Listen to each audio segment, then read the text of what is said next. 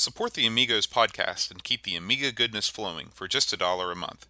Visit our page at patreon.com/AmigosPodcast.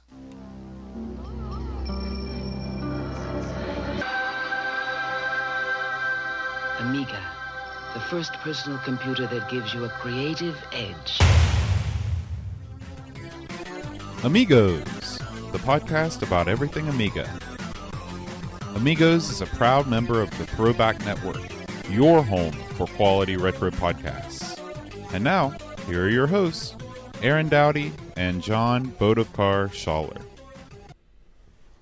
Hi everybody, welcome to Amigos. I'm John. And I'm Aaron. And today we're going to talk about Fury of the Furries. Kinky. Yeah.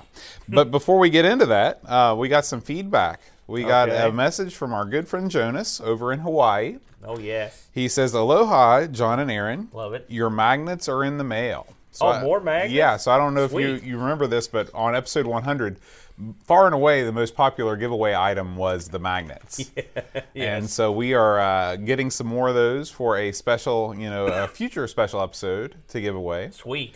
And he also says, "I put a little something extra in the box." And he says, "You'll have to backyard wrestle for this one." What he put in the box. That sounds good. He says, "I only had time to retro bite the keyboard and one mouse." Uh-oh. So- Okay. Well, the good thing, Jonas, is that I'm pretty sure I can beat the tar out of boat in a backyard battle. I'll cheat. I'll Sacrifice myself. I'm like the think- Necro Butcher. I don't care. I'll be the first to admit that you could totally take me down in backyard wrestling. Yes. That's the 200th episode. I always picture it being your backyard too. Oh, you yeah. climbing up on top of the roof On top and of the right building, off. on the building, like freaking Mick Foley, Yep. dropped the big elbow elbow. drop. Yep. He missed that elbow, by the way. And of course, the biggest event of last week, might be a little bit longer than a week now, was your birthday. No. Please, let it die. And so, I got you a little something that I wanted to give you live on the show. Oh, gosh, Boat. Good grief. Oh, thank you.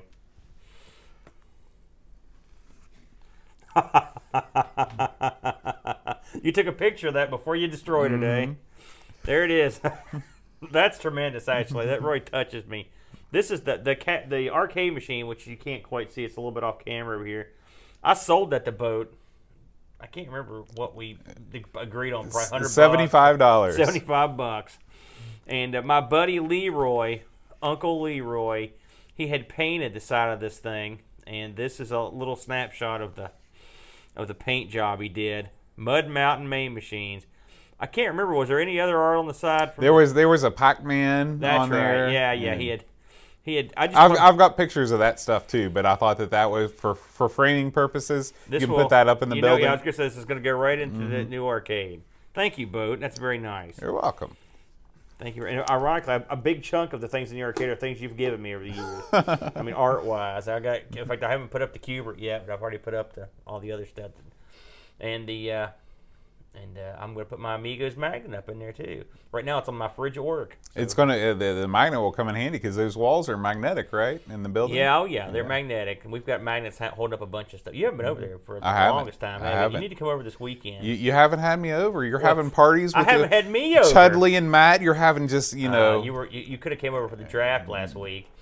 Well, I couldn't have come over for the draft. I had That's other what I did. plans, but.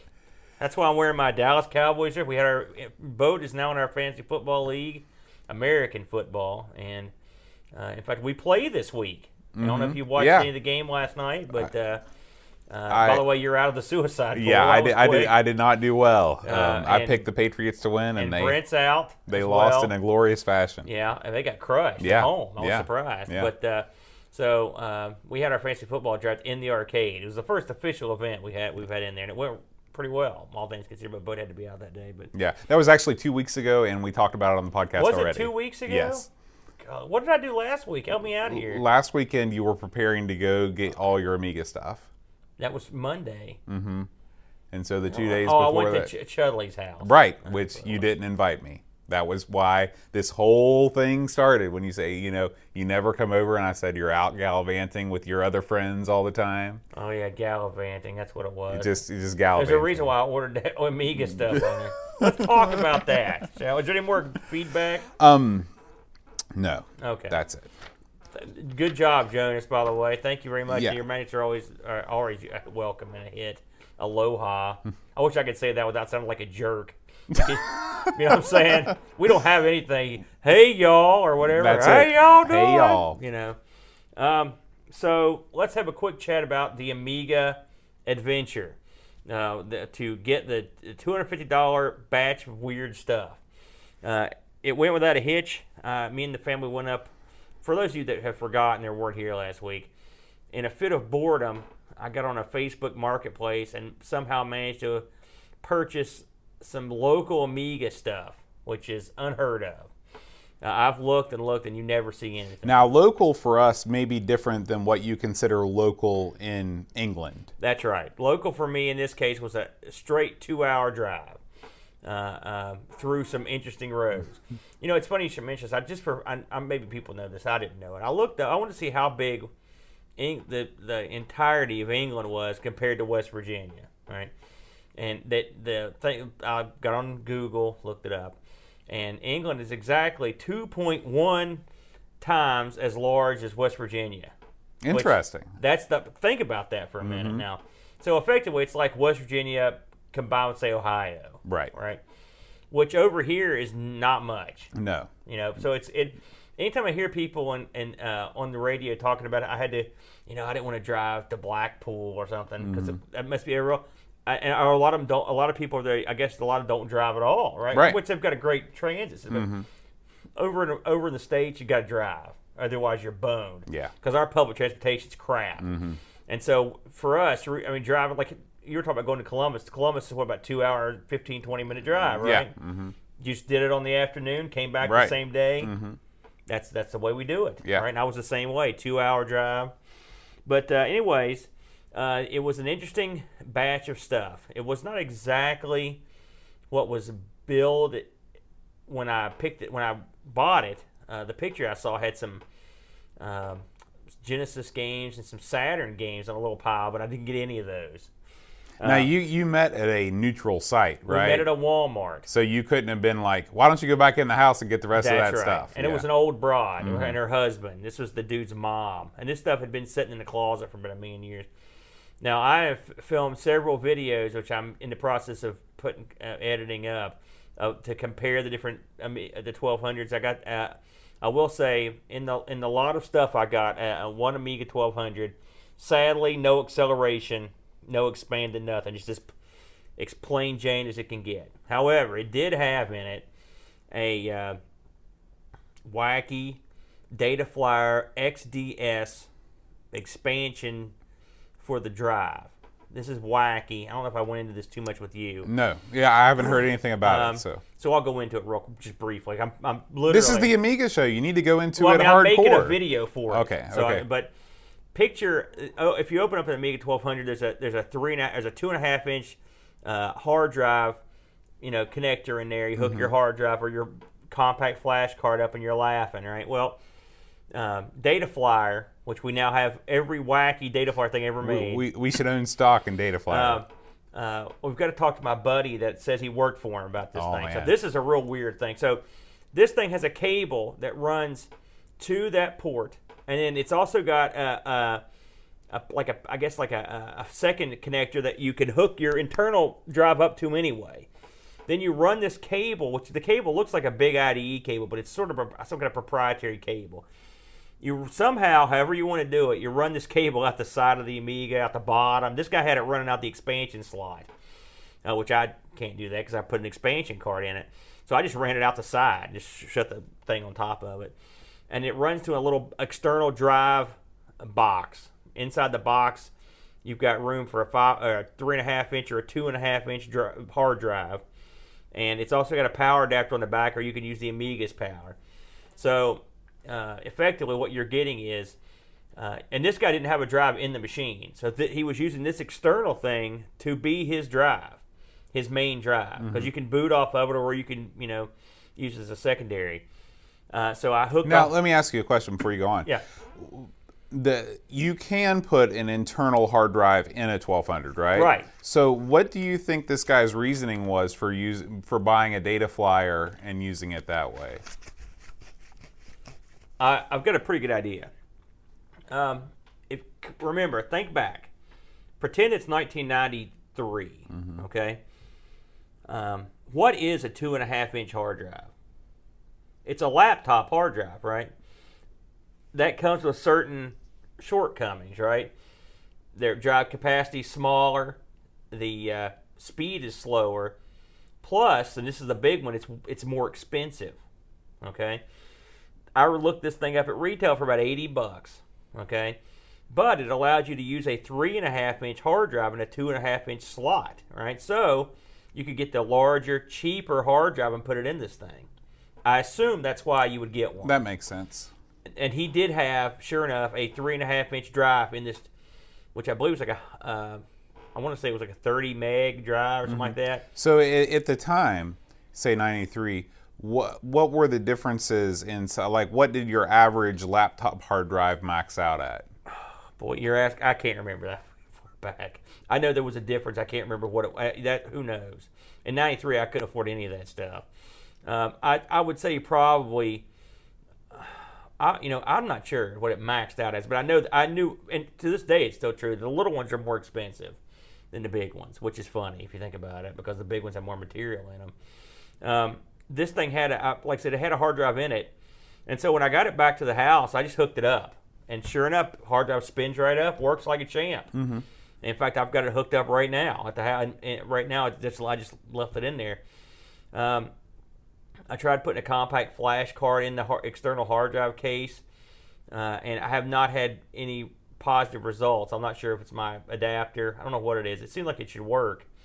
Like I said, the cable coming out of the Amiga is a proprietary cable. It's not an IDE or a SCSI cable. I don't know what it is. It maybe I don't think it's a SCSI cable. I don't know what it is. It's something weird, but it's shooting power out. Like I said, the Amiga's powering this thing, so it's an odd cable. It's an unusual little device.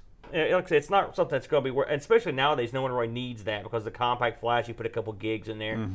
But I guess if you had an Amiga and you wanted to put your old hard drive in it on top of your compact flash, I hooked this thing up to be a slave, and it worked fine with my existing compact flash stuff. So it's wacky. I don't see any reason to keep it, but I had to do a little video on it, so I'm in the process of fixing that up. But yeah, it's crazy. It's a crazy little adapter. Also with the lot was a 1084S monitor. I don't think it works. You hear it come on, but I don't get a light.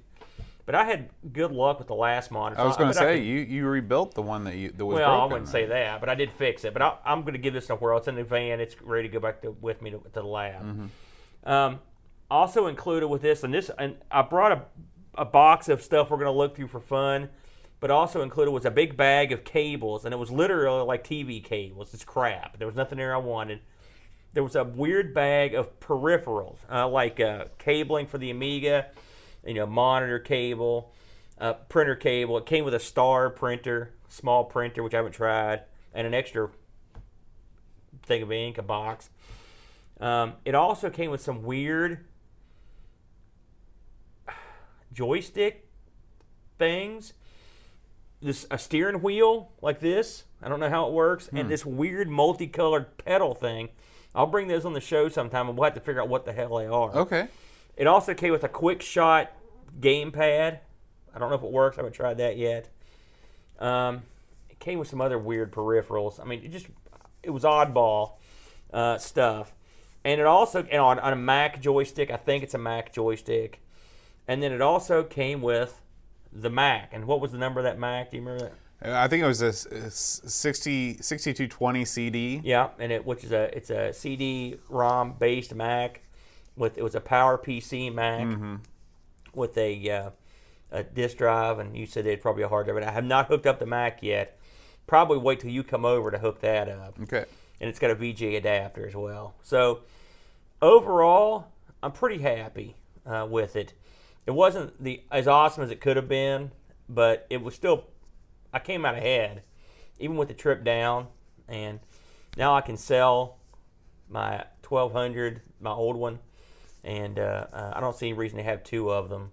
Although it's neat right now to have, as I bragged on Twitter, I've got more Amigas than probably anyone in the state in my house right now. Yeah, that's probably true. Got three Amigas and the CD32, so that's kind of fun. But the day we also had a great time that day, and as we mentioned on the pre-show, running around Lewisburg, so it was a good time. Anyways, I thought we'd look through a couple of these wacky things. This is a box right here. Just gonna bring this on the screen a little bit of just crazy books and stuff that came with it. I'm just gonna grab a couple of these. We're not gonna look through them all. I mean, I looked at some of this stuff and it was some real weird stuff. So, but this first one here, again, I can't explain any of these. It's the Game Boy. I guess it's the original Game Boy. Yeah, the original Game Boy, the Final Fantasy Legend book. Very neat. Actually, the first Game Boy role-playing game I ever played was Final Fantasy Legend 2. Oh, there you go. Yeah. So these are pretty old, then, aren't they? Here's Turn and Burn for the Game Boy, the manual. You're more of a Nintendo guy than me. You got to have this manual. You can't play the game, right? The manual for Tetris. The Tetris manual. Oh, wow. Pretty weird, right? Play Action Football. I owned that. Really? Yeah. So this is a trip down memory lane for you, eh? Yeah. Now here's the Game Boy Owner's Manual. Mm-hmm. So that's kind of neat. Now here's something wacky. Sega Saturn Sampler. So I guess I did get some Saturn games. Let's see, the disc is in here. There's a disc in it. Let's see what's the disc. Again, I haven't really looked at this stuff. Yep, there it is, the Sega Sampler. I sold one of these Sega Samplers for huge money one time. Really? It was a super rare one. Wow. This is a Exotech K2. This might be that weird foot thing. I don't think you can make head or tails out of that. I don't know what the heck that is. And then here is some. Oh, here you go, Bo. This is a owner's manual for rollerblades. Really? Yeah. Awesome. I've been needing that. Now, sadly, the software's not in here, but this is Run Windows on a Power Mac. Oh. That sounds like something I'd want to cast into the furnace. Yeah. Adobe PostScript products, can't have enough of those. Soft Windows. I've never heard of this program before. Interesting. Here is a weird some kind of weird. Here, you take a look at poster, that. These are little like. This is some sort of catalog. Oh, this is a comic book catalog. Okay. What do you got? So this is Star Trek, Deep Space Nine. Oh, this is something called American Entertainment Sci-Fi Supplement #1. So Wow. this is I think it's a sci-fi merchandise catalog. Okay. You can order posters, and this is back when you had to get there was no internet, so you had to get these catalogs to get this stuff. Normal stores did not stock all of this merchandise. Yeah. So Now here's some really interesting neat stuff here, Boat. Look at this. This will come in handy. 1084S monitor owner's manual. Cool. And then we've got the 1200 guide. Gotta Yeah. have that. The AGA supplement. Ooh, Gotta have that, the right? AGA supplement. Workbench 3 manual. It's funny because this is one of those manuals where this is the English part, and then this is the 19 other languages. Yeah. There's that. Now here's something you got to laugh at this, but we've covered this on the show. The Epix Winter Games instructions. Awesome. And this is the 2600, 7800, and the Telegram. So this is including the 7800 Wow. version. Apparently you didn't need any special instructions. Now this is old school. Wow, I didn't expect to see these in here. Atari 2600 Double Dunk manual. I've never even heard of that game. Double Dunk. There's Double so Dunk. many crazy ones. Oh, here's the one I guarantee you've heard of. Both the Atari 2600 version, Super Baseball. Yep. Mm-hmm. Super Baseball. I've got Super Baseball somewhere right over there. Gosh, it's funny. We got all these little manuals. Here's the Yeah. manual for Frogger. Mm-hmm. E.T. Is it E.T. tips? Look at that. Is that a little poster? What is that? You can figure it out. Yeah. All right, we should probably wrap this Yeah, segment yeah, up for our yeah. audio listeners. Yeah, what are you saying? They're not enjoying this? You saying things titles of manuals, and I saying, "Yep, that's what that There's is." one more thing in here that I thought was interesting. Let me see here. Here is the manual for Deluxe Paint 4. Now that is a manual. This is back when they made manuals for real. This is the, spiral bound. I mean, you need to have a manual like this, obviously, for something like Deluxe Paint. Back in the but day. That's a really cool thing to put on the bookshelf. And lastly, and this did not come with the batch, but I accidentally bought this last week. My copy of Cannon Fodder 2. It came in the mail. It's in pristine condition. There's no grenade in here, though, unfortunately. But that's the way she goes. Yeah. Well, thanks for bringing that stuff. Oh, no problem. That's the first of the next batch will be the weird joysticks. I'll bring some of those over. We'll try to get to those. All right. Well, we should probably move on to this week's Amiga news. All right. We had some interesting news this week, actually. Let me grab the Amigatron 5 million here. So, first off, just a little gloat.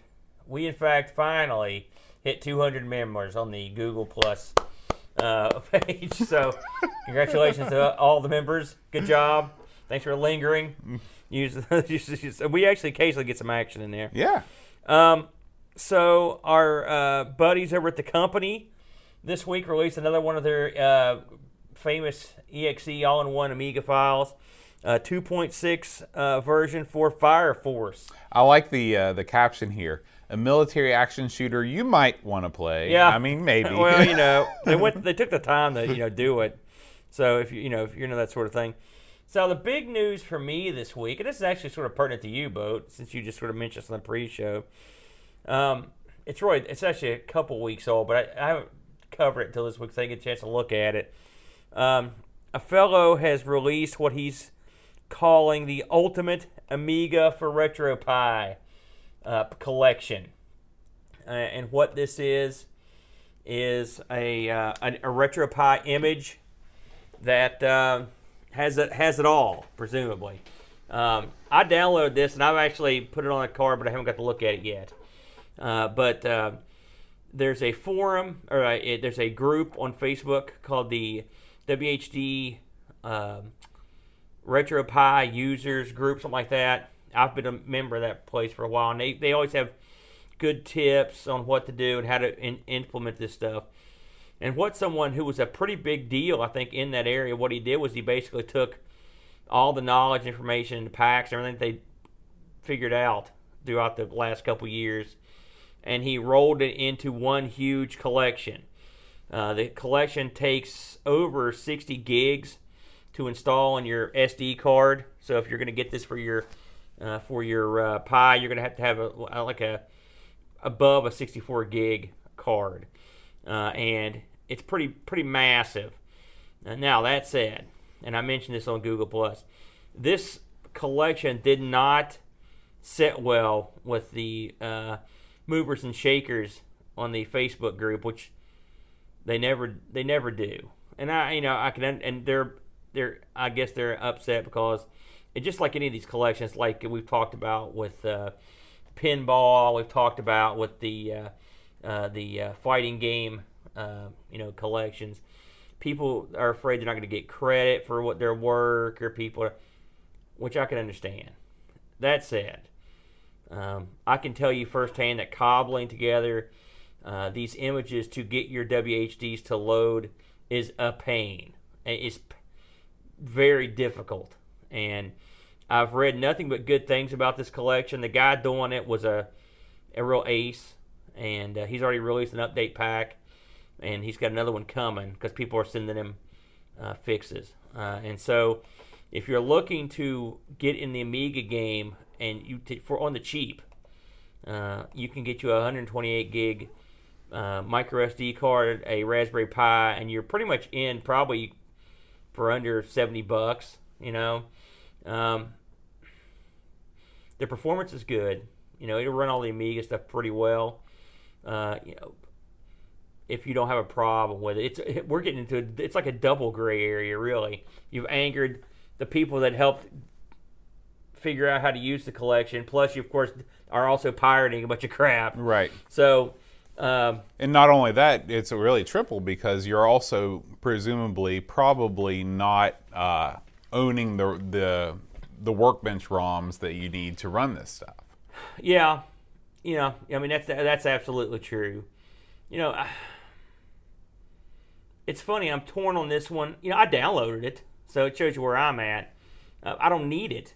Really, I got just to look at it, and I thought I might be able to use some of the content for my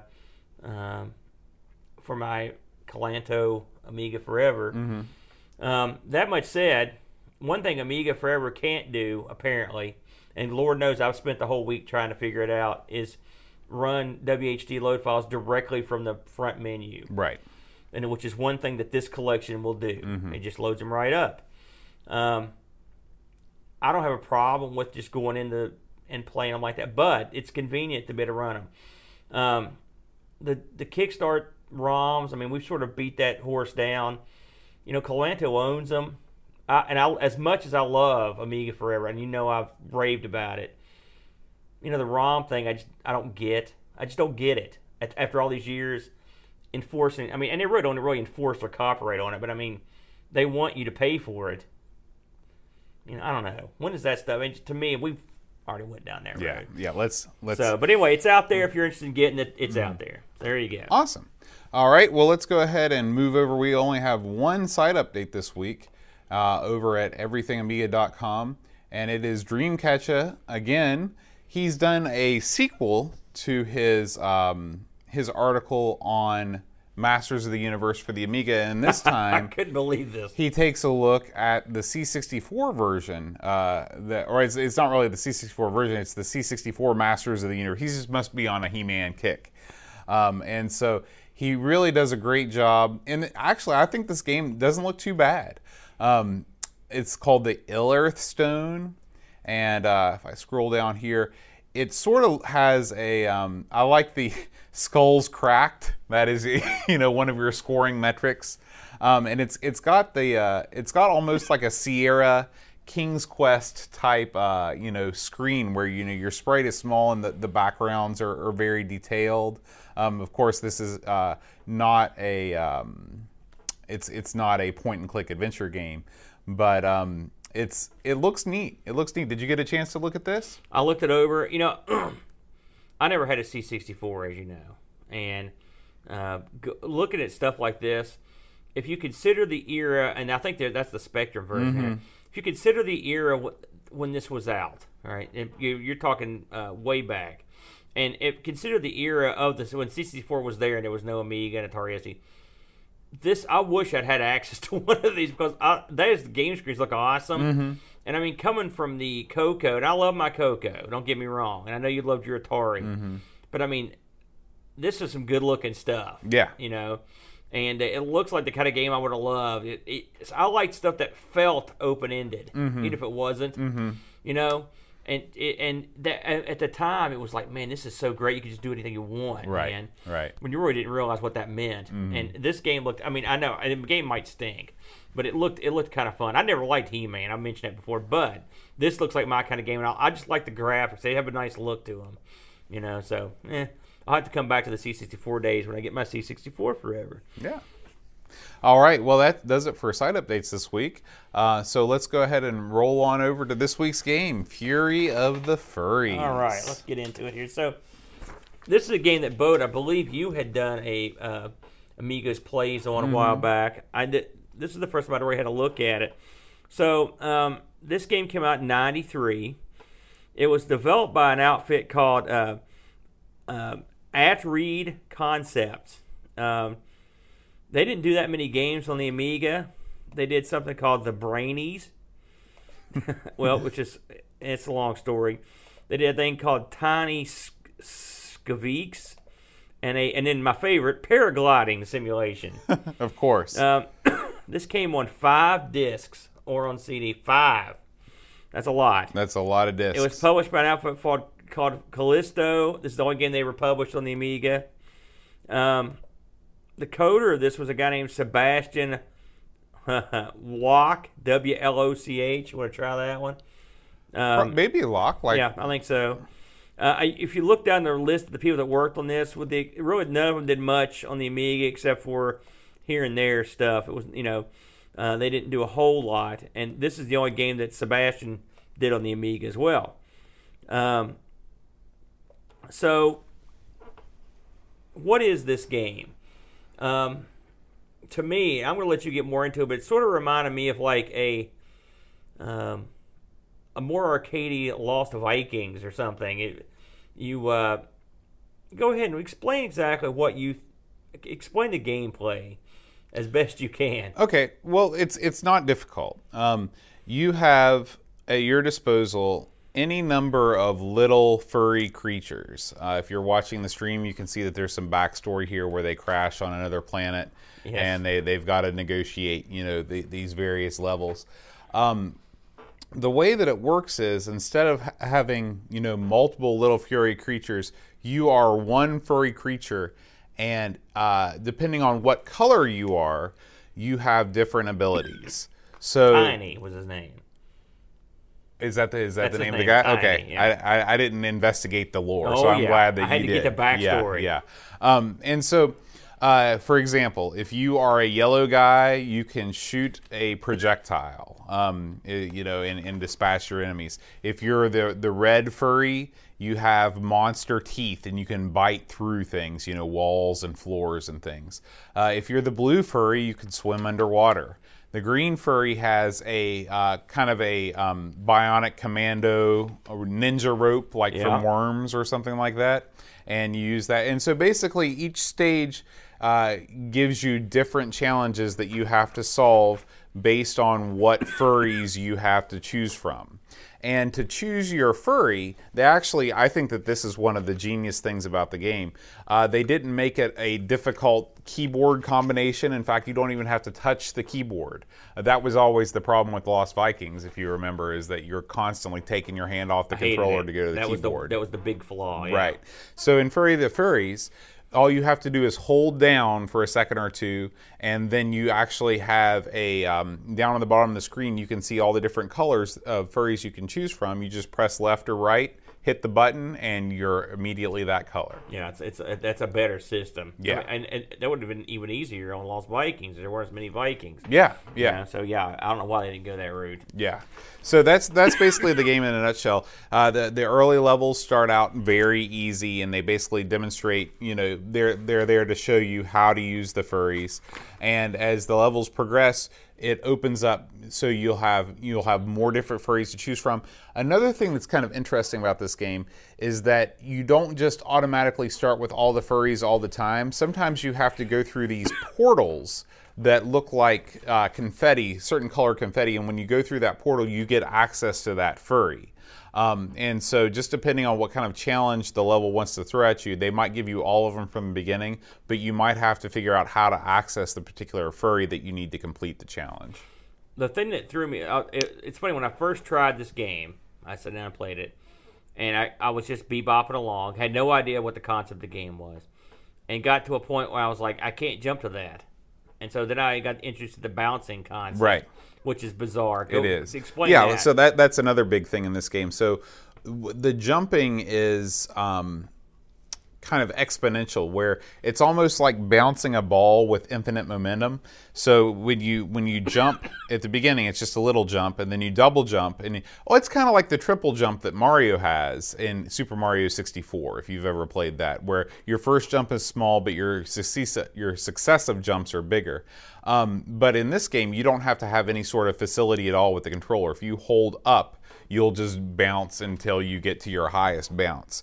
Now, I remapped my controls almost immediately to give myself a button for jump, and that made things a lot easier because a lot of times these jumps are very precise, and if you're pressing up to jump, you're a lot of times, especially if you're playing with a 360 pad like I am, you accidentally hit another direction as you're trying to jump up, and that's catastrophic. You just instantly described one of the biggest pains in my hiney was the controls of this game. It is, how can I describe it?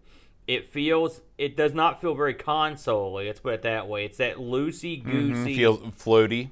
Sort of a PC, like Jill of the Jungle, I mean, and don't get me wrong, it doesn't mean it's bad. It's real loose and weird, and it took me in between, which I could deal with that, and I could also deal with bouncing the jump, but doing both and hitting up, yes, that was a real. I had all kinds of trouble. The funny thing about this game for me is I didn't have any trouble getting past the first gosh, I got pretty decently ways in the game. I was like, man, this is so simple, it's ridiculous. They do a decent job of making you not feel like an idiot. It's one of the few Amiga games where I could play through it and I was like, hey, I'm great. Right. As opposed to like, I'm horrible. Why am I doing this? I thought the guys were suitably cute. Or Tony, and the bad guys. The game is trying to think the best way to describe it. It's unusual. It's different. That's for sure. I don't think like I said, saying it's like the Lost Vikings isn't really fair. It's not really. It's way more arcadey than that. One thing that I want to touch on is the music in this game. I loved the music. Yeah, music was really good. I'll play a little bit of the track here, and as we talk a little bit, the music sounds like. It sounds like a song. It doesn't sound like this is what we threw in at the last moment to give us some background music. Like, it's got structure, and I think that it really fits. It's not too intense. It's a little bit relaxed, and it helps you relax as a player as you're playing. The fellow, the musician for this was a guy named Frédéric Moult. This was made by the studio is French, by the way, in case you didn't know it. And the other head musician was Olivier Balmerte, something like that. He didn't do anything on the Amiga. Frederick did mostly the Altered stuff, and then I looked his other game list. I never heard of most of that stuff. So, but I it's one of the reasons I wrote it down. I was like, the music in this is pretty tight. I kind of liked it. It's got a nice groove to it, which is like I said, it fits the game real well. It's definitely not an afterthought, right? Or something that somebody wrote the night before, So this game has, I believe it's got like 8 levels. There's a bunch of different levels here. You've got, and I don't know how far you got into this. You can tell me. You've got desert, a lagoon, forest, pyramids, mountains, and a factory, and a village, and a castle. And then each one of those has different stages in the level. The bad guy in this is a fellow called the Wicked One. Basically, the whole story of this thing is the Tinies, these little creatures, came back to their home planet after being in space, and they found out that the Wicked One had jacked up their planet, and so basically they're going to, it's pretty simple stuff. This game got a pretty decent release. Again, this is a game I had heard the name of this, but I was way off. I didn't know what exactly it was. Again, you hear these names, and I don't know what I thought it was, but I thought it was like a fighting game or something. Nothing like that. But this game actually had a decent release. It was out on and I think the original version of this was on the Apple, believe it or not, the Mac. It also had a Game Boy release, which I think is interesting. Yeah. And a DOS VGA release. So that's which is kind of neat. Now, let's get into the really weird part of this game. Which Boat, I briefly talked to Boat about this before we went on air, and this is the part that struck me as strange. So, this game sort of, kind of got a release on the Super Nintendo, and it also, the version of the Game Boy, that when I mentioned this is on the Game Boy, it is on the Game Boy, but it's in the same version that the Super Nintendo got. Basically, these guys worked the deal out with Namco, okay? And they released this game as a Pac-Man franchise game, all right? How strange as that sounds. The game was called Pac-In-Time. Now, I had never heard of this game, ever. And I thought I knew most of the Pac-Man games, but I was way off base. So, in the Game Boy version, the Game Boy version of this is pretty much, it just took out Tiny and put in Pac-Man. That's pretty much it. They made a few changes and it was ready to go. I watched some of the Super Nintendo version of this, which I believe is what you've got on the screen now. The Super Nintendo version looks great, but it retains pretty much the same gameplay. I think they've mixed the levels up and they've enhanced them a little bit. For the most part, it's pretty much the same game, but you're Pac-Man. It's got the whole Pac family in it. I watched the intro. It's got Pac-Man, Pac-Baby, Miss Pac-Man. I've just got them all, in there. I don't know if a Super Pac-Man was in there. The funny thing about this is, in the original game, there are references to all kinds of crazy things on the different levels. There's references to Batman, Cool Spot, Street Fighter 2, the Teenage Mutant Ninja Turtles, and Pac-Man. So, which I thought it was amusing that a character that was referenced in the original game turned out to sort of take over the game. It is weird how it kind of comes full circle. Yeah. Did you see any of these weird references when you were? How far did you get into this? I know you played this a lot. Well, I don't know that. This is one of those games where I felt like I was playing it forever. Yeah. But the stages, I don't think I got past the first first round. Yeah, the first round. According to this article I found here, at level 2, the pyramid stage, there's a giant ball trap, like the big boulder in Indiana Jones, and then there's a forest stage on level 2 that has a wrecked AT-ST like Star Wars. Then there's some and this is the one I really caught my eye. There's some other things, but level 9 is the village, and there's a giant white balloon-like enemy that chases the Tiny around the village. Now, if you've ever watched The Prisoner, which I'm guessing you have not. That was way before my time. Well, it was before my time too, dingbat. The Prisoner was a tremendous show. I'm the biggest fan of that show, and Patrick McGowan loved him. But if you've watched that show, that there's a entity around the village that keeps people from escaping, and that entity's a big white ball. It's called Rover. Mm-hmm. And you don't want Rover to come over because he'll run you over and he'll jack you up. So, but Rover made the game, and apparently on that level, there's all kinds of homages to The Prisoner. Which, hey, any game that pays homage to The Prisoner I'm down with. So they did pretty good with this game, though, and I don't know, but I mean, in terms of the Pac-Man side of it, like I said, you were more of a Nintendo boy than me. You've not heard of that. You've never heard of that game at all, Pac-in-Time? No, I mean, I remember Pac-Man 2, which was subtitled The New Adventures. Right. But Pac-in-Time, that eluded me. Yeah. That's what honestly, I've never heard of it. And from what the video I watched, I didn't even have it in my ROMs. Mm-hmm. From the video I watched, just the same kind of wacky, floaty weirdness that this. It's the same game. Physics engine. Yeah. So who'd have thunk it? So this game was pretty well received. In '94, PC Gamer UK named it the 40th best computer game of all time. High praise indeed. Wow. The Amiga reviews were similarly decent. If I can read them here. 80s and 90s. Have you ever heard of, have we ever mentioned a magazine called Amiga Dream? I don't know. I swear every week there's a new magazine that we. Every time I look, like, what the hell is that? Man, Amiga Format gave this like a 55%. So they didn't like it. Amiga Power 77. The One gave it a 90, and Amiga Dream gave it a 90, so they liked it. So it's sort of I don't know how you get a 55 out of this. That's a pretty crummy score. Yeah. I don't know why got to score that low. A little bit about Callisto Entertainment, which is the publisher of this. I found this kind of interesting. So they were around back in the day, and they got picked up and bought by Mindscape. Okay. So then in '96.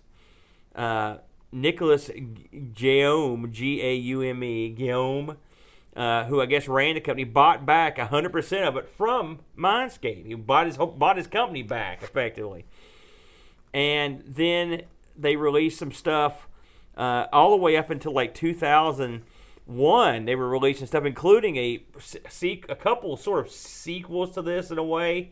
I didn't look at these things, but one of them is called Tiny's Farter. So. Sounds like a winner. One of the last games they released. They also released, and this is what I did remember Nightmare Creatures?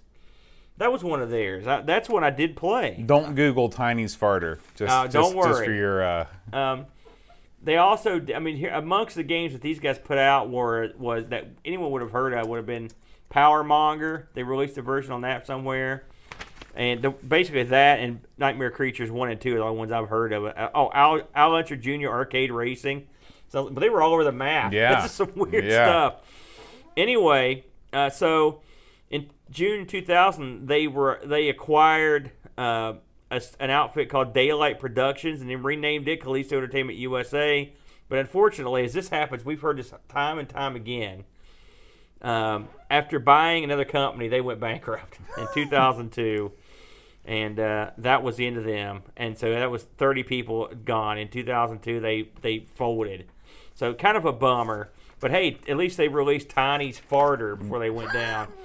And these guys were in Bordeaux, France. So they were based out of France. So with all that in mind, where do you put this in the pantheon of ball-related arcade puzzlers? Which I can think of, 4? Well, this game does share some commonalities with WizBall. The bounce aspect of it, I guess, is what. That's exactly what I'm thinking I'm of. serious. Yeah, I'm serious. Yeah. So I don't think that this was as frustrating as WizBall was because it doesn't have the sort of item collection at the beginning that you need to be able to progress. I think that the controls were weird. They weren't weird in a totally frustrating way because the game was so easy in its beginning stages. If they would have made a game like Super Frog, where just instant deaths into spikes aplenty. I mean, in this game there are spikes, but you can see where you're going most of the time. I had a lot of fun with the green guy with the ninja rope. Swinging around the stages and stuff like that. That sort of reminded me of playing Worms. Right. I was a pretty good hand with the rope. That made this fun. Yeah. It's unusual. It feels weird in a game like this too. It's an unusual sort of concept to throw into. I mean, what would you? I won't say platformer, but whatever this is. Well, Bionic Commando. The whole game is based on that concept. I don't know if you ever played Bionic Commando. I have, but I mean. This doesn't feel like Bionic Commando. No, it's much more like a ninja rope in that you have like sort of 360-degree swinging ability. You're not limited by what is normal.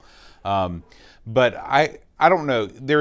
I'm a sucker for a game with good music, and there are so many games on the Amiga that don't even have background music that it was such a treat to come across a game that I felt like I could make solid progress in while enjoying the music.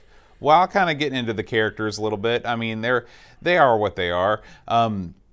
But overall, I mean, obviously I like this game because I suggested we do it. Well, music is good. There's no doubt about that. When I look at when I break it down, the graphics, they're okay. They're okay. Okay. The character, again, it's not. They're okay. It's nothing. It's no great shakes. The Tiny, he's okay. Right. It's not like remember the game for the I think it was for the NES, The Boy and His Blob, which the Blob was an interesting character. Like this is sort of what I equate this guy to, and the Blob's better. Right? This guy's okay, but he's not great. This game, I mean, it really is. I hate to keep mentioning it, but this is like a much more arcadey version of Lost Vikings, and I loved Lost Vikings. I liked it. I think I did like this a little more just because it was quicker paced. Yeah. And also, like, it felt more arcadey. I mean, like you could it varied a lot, and that made it more fun for me. The thing that I liked more about this game than Lost Vikings is Lost Vikings it didn't feel linear. It always felt like you were in a 9-story building and you were trying to maneuver around in that. Versus these stages, you're doing the same sort of puzzle activity, but you have a clear path forward to get to the end. Way less frustrating. Yeah. And that's a fact. Yeah. So I would give it, again, this not necessarily my type of game, but I enjoyed it when I played it. But it's not like I was licking my chops to get back at it. I'm lazy when it comes to games. I don't like to have to think too much. I think that's the problem. So, but overall, I thought it was pretty good. I did look it up on eBay. I wish I'd looked up Pack in Time. I did not look it up, but I did look up this game on eBay. And let me tell you something. Again, this is another game that I don't know if it got an American release, but an American was selling one, and he was the only one. So I'm assuming it did. There have been 2 of these pop up on eBay. There's one currently up, and there's one that has sold. The one up right now, they're asking, it's in the U.S., they want $67 shipped in U.S. dollars, right? pretty high price tag, right? In Oh, the yeah. box. And I thought to myself, well, this guy's efficient, right? One sold like a month or two ago for $70 shipped. So that looks like about like the going rate. Yeah, it seems to be it seems to be more rare than Pack in Time. Pack in Time, you've got I'm looking at this auction right now. $20 gets you both Pack in Time and Miss Pac-Man. Now these are pretty rough examples. There is an auction for a factory sealed copy going for $330. Good luck getting that. See what the Game Boy's going for if you can find one real quick. That'd be kind of interesting. I like looking up these kind of obscure game companies, you know. And it's funny to me. This is a company that didn't do a ton, but they're still in bed with Namco. You know what I'm saying? Mm-hmm. That really surprised me. You know, I don't know how those deals get made. You know, I guess they were big enough. I guess maybe when they were hooked up with Mindscape, that's a pretty decently sized company, so they made the deal. Did you Looks find like anything? looks like Pack in Time. You can get cart only for looks like about $13 shipped. We may have to do a comparison someday on those two. Yeah, That might would be kind of fun. fun. So anyway, yeah, Fury of the Furries. Also, the name stinks. Yeah. Well, Did I think mention that? it sounds French. No, yeah, it sounds no good. I mean, I wonder what it was called, and I'm sure that's a translation. Maybe it lost. When I something. look at these guys, I don't think Fury. I don't know what I think. Little goofs. And we really, it's that Well, design. would you rather it be called Little Goofs? I mean, how many little? It's like a tribble with big feet and big eyes. Yeah. basically. It's a little. But I mean, how many times have you seen that kind of concept? A little fur ball. You know, I could have done. I mean, they could have done. I think I would have chosen something a little more interesting. What would you have chosen? Well, the blob angle I think is okay, but it's sort of been done too. So, you know, what is an unrepresented item in video games? Let me think here for a minute. How about, I don't know,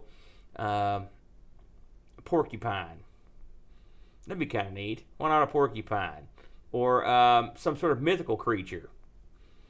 Well, I think That's all I got. See, this is why I don't make video games. I think that you need to have something that is a little bit more nondescript, like a blob, because you're going to be the different abilities of these things. You know, you want to have something that they can assume it without changing I think too a porcupine could pull off all the stuff this guy does. Oh, sure. He shoots. He bounces. He also swings. The swinging, I mean... What you're describing is Sonic the Hedgehog, though. Yeah, but he's a hedgehog. I'm talking porcupine. Porcupines are cute. A sloth. That'd be another good one. Well, unrepresented. Sloths are unrepresented in video games, for sure. And they're super cute. They are you super know, cute. so- I'd love to have a pet sloth. Really? Well, probably not, but in my mind I would. You just said that to close the conversation. Let's call it what it is. I want to thank all of you, of course, for listening. And we are going to be we're streaming tonight on Twitch. Our YouTube situation is weird right now because for whatever reason, the chat functionality on YouTube Gaming is not working for me. So if you want to watch us live, you'd be best served by subscribing to our Twitch channel too, so you can get notified. So when we do start streaming on Twitch, we can, you'll get notified and you can come in. I'd like to thank Gary Hucker for stopping by in the chat, and also Lurker74, who I believe is Jason. So thank you guys for stopping by and taking part in the show with us. Gary says, great to hear you have a working A1200 now. Yeah, oh man, let me tell you. Having that second mouse button and not having this weird lock is it's great. And it's also much whiter than my old one. Sweet. Nice touch. Yeah. And I'd also like to thank, of course, Hall of Light for all of the disc images that we have on when we were showing the playthrough. And finally, you might have noticed that we look a little bit more clear this week. And this is the first episode that we're filming with our brand new Panasonic G7 camera. And so this was all paid for with the help of our Patreon supporters. So you made this happen. You can see me and you in glorious high Now they need to definition. pay for some masks. and then we'll be laughing, or some sort of veil. Yeah, would also be good. And so I want to thank our Patreon supporters. If you want to support Amigos on Patreon, you can go to patreon.com/AmigosPodcast. Hey, wait a minute, hold on a second before we do this. How come you don't rap or sing or dance or read these dramatically? What happened to that? That was the spice. I'm not going to lie to you. I kind of ran out of ideas. Nah, I knew it. See, that's the next thing I want to hear. Write in some ideas so we can make Boat do some funny stuff with the names. Okay. Because as much as I hated that, now I miss it. I'm like, it's like a heroin addiction. It's killing me, but I gotta have more. So here we go. I'm going to read the names, possibly for the last time, without being silly, and then next week we're back to the silliness. It's sort of silly, even when you read them, because even when you're serious, it's sort of funny. That's true. Christopher Hassel, Ravi Abbott, Chris Foles, Dreamcatcher, Laurent Giroux, Graham Vebke, Brent Dowdy, Lane Denson, Adam Battersby, O'Brien's Retro and Vintage, Gary Hucker, C. Brian Jones, Paul Harrington, Duncan Stiles, Alan Kebab, Anthony Jarvis, Tapes from the Crypt, Josh Dan, Will Williams, Adam Bradley, Neil Mansell, Jonas Rulo, THT, Eric Nelson, Kim Tommy Humbertstad, Daniel Bingston, Brutal Barracuda, Darren Coles, Jason Warnes, Pixels at Dawn, and Kjolbjorn Barman. So there's some great names in there. There are. We got the best Patreon names in the world. It sounds like if you assembled these people, like it'd be like a fighting force. I know. Of extraordinary magnitude. This is like the League of Extraordinary Gentlemen. It is. It's a lot of these people. Or picture like a character selection screen in a fighting game. Sure, man. It's like, you want Barman or Barracuda? It's just like, holy crap. I don't know. Kebab. Tapes from the Crypt. You got all these guys. Oh, it's tremendous. Did I read Tapes from the Crypt? You didn't read it the cool voice. Yeah, sorry about that. Tapes from the Crypt. It's too late now. The moment's passed. It's true. The moment has passed. Next week, Aaron, this is your call. We're going to do a tribute to Data East. Yes. Love them. What does that mean exactly? The Data East, they're super groovy, man. It's going to be some swanky time. Are you going to reveal the games, or is that going to be a surprise? I already told you what I wanted to do, but I'll reveal them again. Okay. We're going to do two of my faves. I mean, in the arcade. Mm-hmm. We'll see how they stand up to the scrutiny of the non-review we'll give these. We're going to non-review the hell out of these. You got Sly Spy, right? And which I believe, and I know this for certain, that because this is where I got the idea. Dreamcatcher did no, take that back. Was it? I think Dreamcatcher. No, it was help me out here. Kim. It was Kim Justice. Kim Justice did a video one. That's where I saw it, and it was great. But I love Sly Spy. And then we're gonna do one of my all-time favorites, The Bad Dudes, Dragon Ninja, or Bad Dudes versus Dragon Ninja, whatever you want to call it. We're gonna save Ronnie. We're going to be bad. That's we can do right. the cheer. It's going to be great. We're going to save Ronnie. All right, so tune in. Next week, hopefully we'll be back on schedule. No chance. 0% chance. Tell them what happened this week. Don't blame me for this one. So this week, I'm starting a new part-time job, and I've got the training for that on Monday. So this will go up on Monday. You'll still hear it on Monday, but of course we're recording it on Friday. But we're hoping to be back on Mondays. I'm not foreseeing any crazy things happening between now and then, but of course there probably will be. Who knows? Who knows? See, last Monday I was in a cave. I had no idea. So weird things happen, but wherever we are, whatever we're doing, we'll be back at some point in the future. Cranking out another one. That's right. Until then, guys, adios.